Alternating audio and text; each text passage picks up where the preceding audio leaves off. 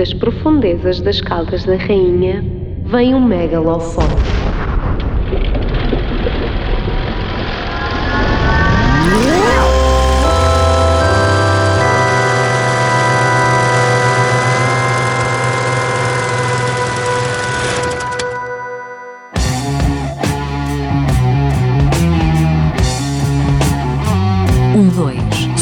Som, A, A, som, 2, som.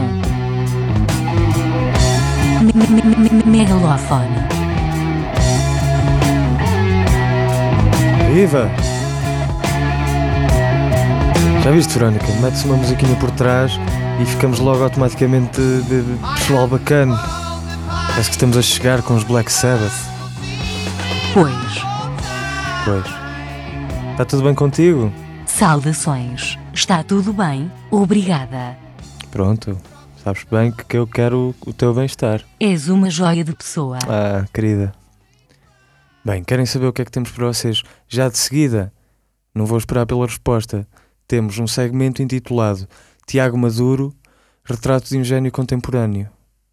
O Tiago é um conhecido meu que eu considero um inventor genial, uma mente de mais alto calibre e que tem inúmeras invenções para mostrar, e eu achei que ele merecia uma oportunidade de vir a um programa que pudesse mostrar ao mundo a sua criatividade, a sua mente que germina todos os dias as criações mais bizarras e mais inventivas de sempre.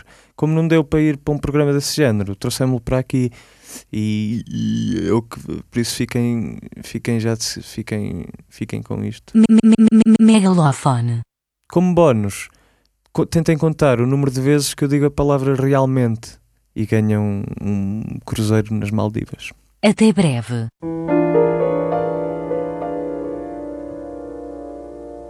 Tiago Maduro.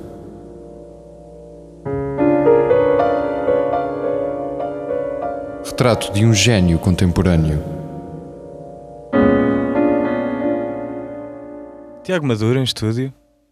Tiago, olá. Olá, Rui. Diz olá às pessoas também. Olá. Deixa-me dizer-te antes de mais que é uma honra para mim tu teres vindo ao programa. Muito obrigado. Eu sigo muito o teu trabalho e até estou um bocado com aquela timidez de um fã a encontrar o seu ídolo. E hoje tu trouxeste para o estúdio, eu só vejo uma manta, mas suponho que seja algo mais. Exato, não ia inventar uma manta, não é? O que eu trouxe é o que está, portanto, por baixo da manta. Posso tirar? Podes, tira. Então, o que trouxe é isto. É um idoso? É um idoso.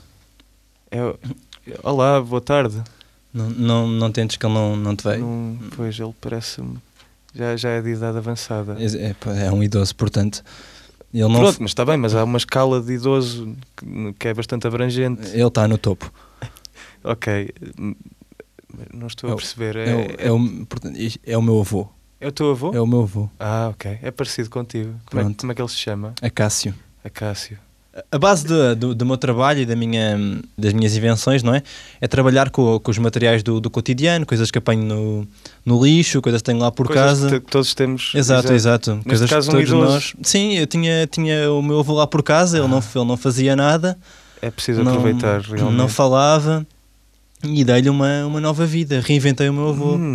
Curioso, mas de que forma é que tu... Estranho, eu vejo ele tem uma espécie de uma coleira ao pescoço, bastantes fios. Não é uma coleira. Não? Não. Pronto, desculpa-me, eu sou um leigo nestas matérias, mas vejo tem um pianinho ao colo. Exato. Sim. Bem, o Tiago está a tirar neste momento o piano do colo. Como é que... Fantástico. Bem, para os ouvintes lá em casa, é assim, o avô do Tiago está neste momento a cantar, como todos podemos ouvir, está a cantar por ação das teclas do piano. Fantástico. Bem, Tiago, isto é realmente inacreditável. Mas eu vejo que ele faz uma expressão um bocado, ele faz um jogar, os olhos abrem bastante e faz um jogar com a boca, não é doloroso para ele. Ele até agora nunca se queixou muito. Pois. O que acontece é que o instrumento é elétrico, não é? Pois. E o som é produzido por estímulos elétricos na garganta dele, portanto, daí os tais espasmos. Ok, mas pronto, acho que vale a pena realmente, porque o som é muito bonito e agradável. Okay, posso experimentar? Claro, força. Obrigado. Quantas oitavas tem o teu avô, se não for indiscrição? Não, o meu avô atinge coisa de 2 oitavas, se bem que, como podes reparar, ele peca um bocadinho no topo da... Pronto, aqui, pronto. Tem aqui cá uma... É mesmo, não há grande coisa a fazer, é o limite das cordas dele. Pois, estou aqui a bater. Pois. Mas ainda tem bastante capacidade vocal.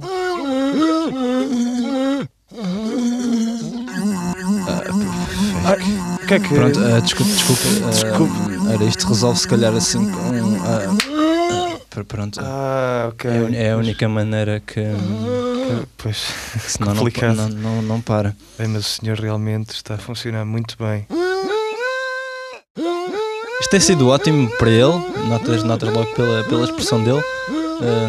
De certa forma ganhou uma nova razão de viver como instrumento musical. Uhum. Para a família tem sido ótimo. No último Natal foi fantástico.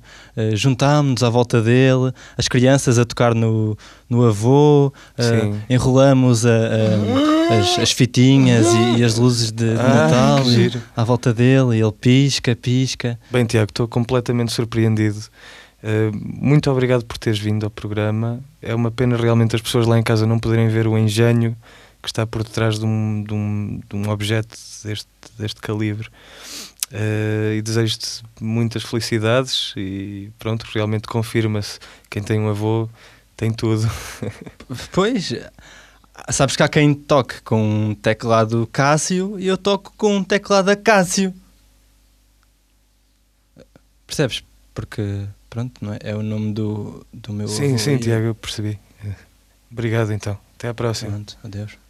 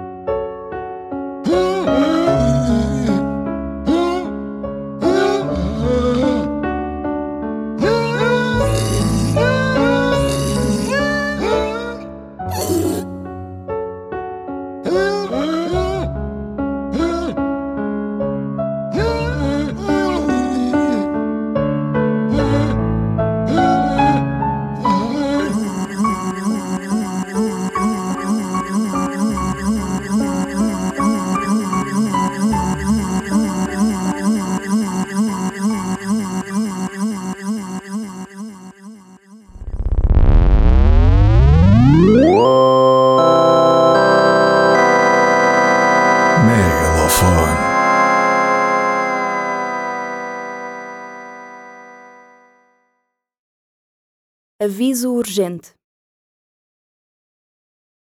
Quando as coisas que hão de vir chegarem. Confúcio, Buda Lao Tse, reis barbudos pendões e caldeiros duvidosos, arnedes oscilantes, arietes sem emprego fixo, reis imberbes e condutores de noite aprisionada, Cristo Maomé, conquistadores a construir pirâmides inúteis, Vitória e os seus lagos imperiais, e outros muitos sempre estarão nos livros de consulta e história analítica. Os paraísos diversos indicados tornar-se-ão textos curiosos, em microfilme encadernado, levado na mala exata das férias pelo espaço, serão armas perfeitamente abandonadas do medo ainda a querer viver. nas propostas teoilógicas de uma morte para além da morte. Paraísos dispersos, mastigando-se, fornecidos com modo especial, mas mesmo assim cotidianamente incertos na afirmação das garantias oportunas de uma Wall Street de promessas em inflação constante. Colunas temporárias sem cavalo de sela para ser montado. Pequenas fábricas do acontecer, obrigatório por esperança empacotada. Memórias dos santos mártires, heróis, santos efetivos, no livro de registro caligráfico para a Organização Menor da Lepra em Família.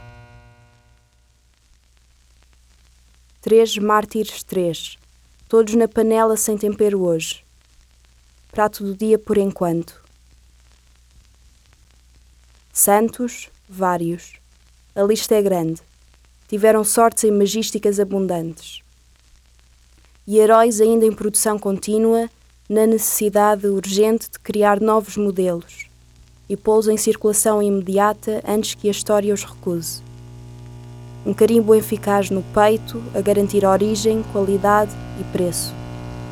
E alguma perna a menos para andar, tudo isto nos textos em que estará a recordação de cóleras, bancos, pestes, governos, batalhas, casamentos impreteríveis, ducados, colónias, sobras de banquetes bíblicos, notícias de suicídios, séculos mutilados, cidades afundadas.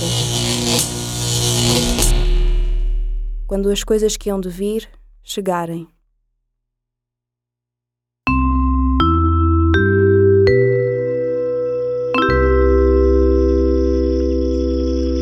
Boa noite, Megalofone.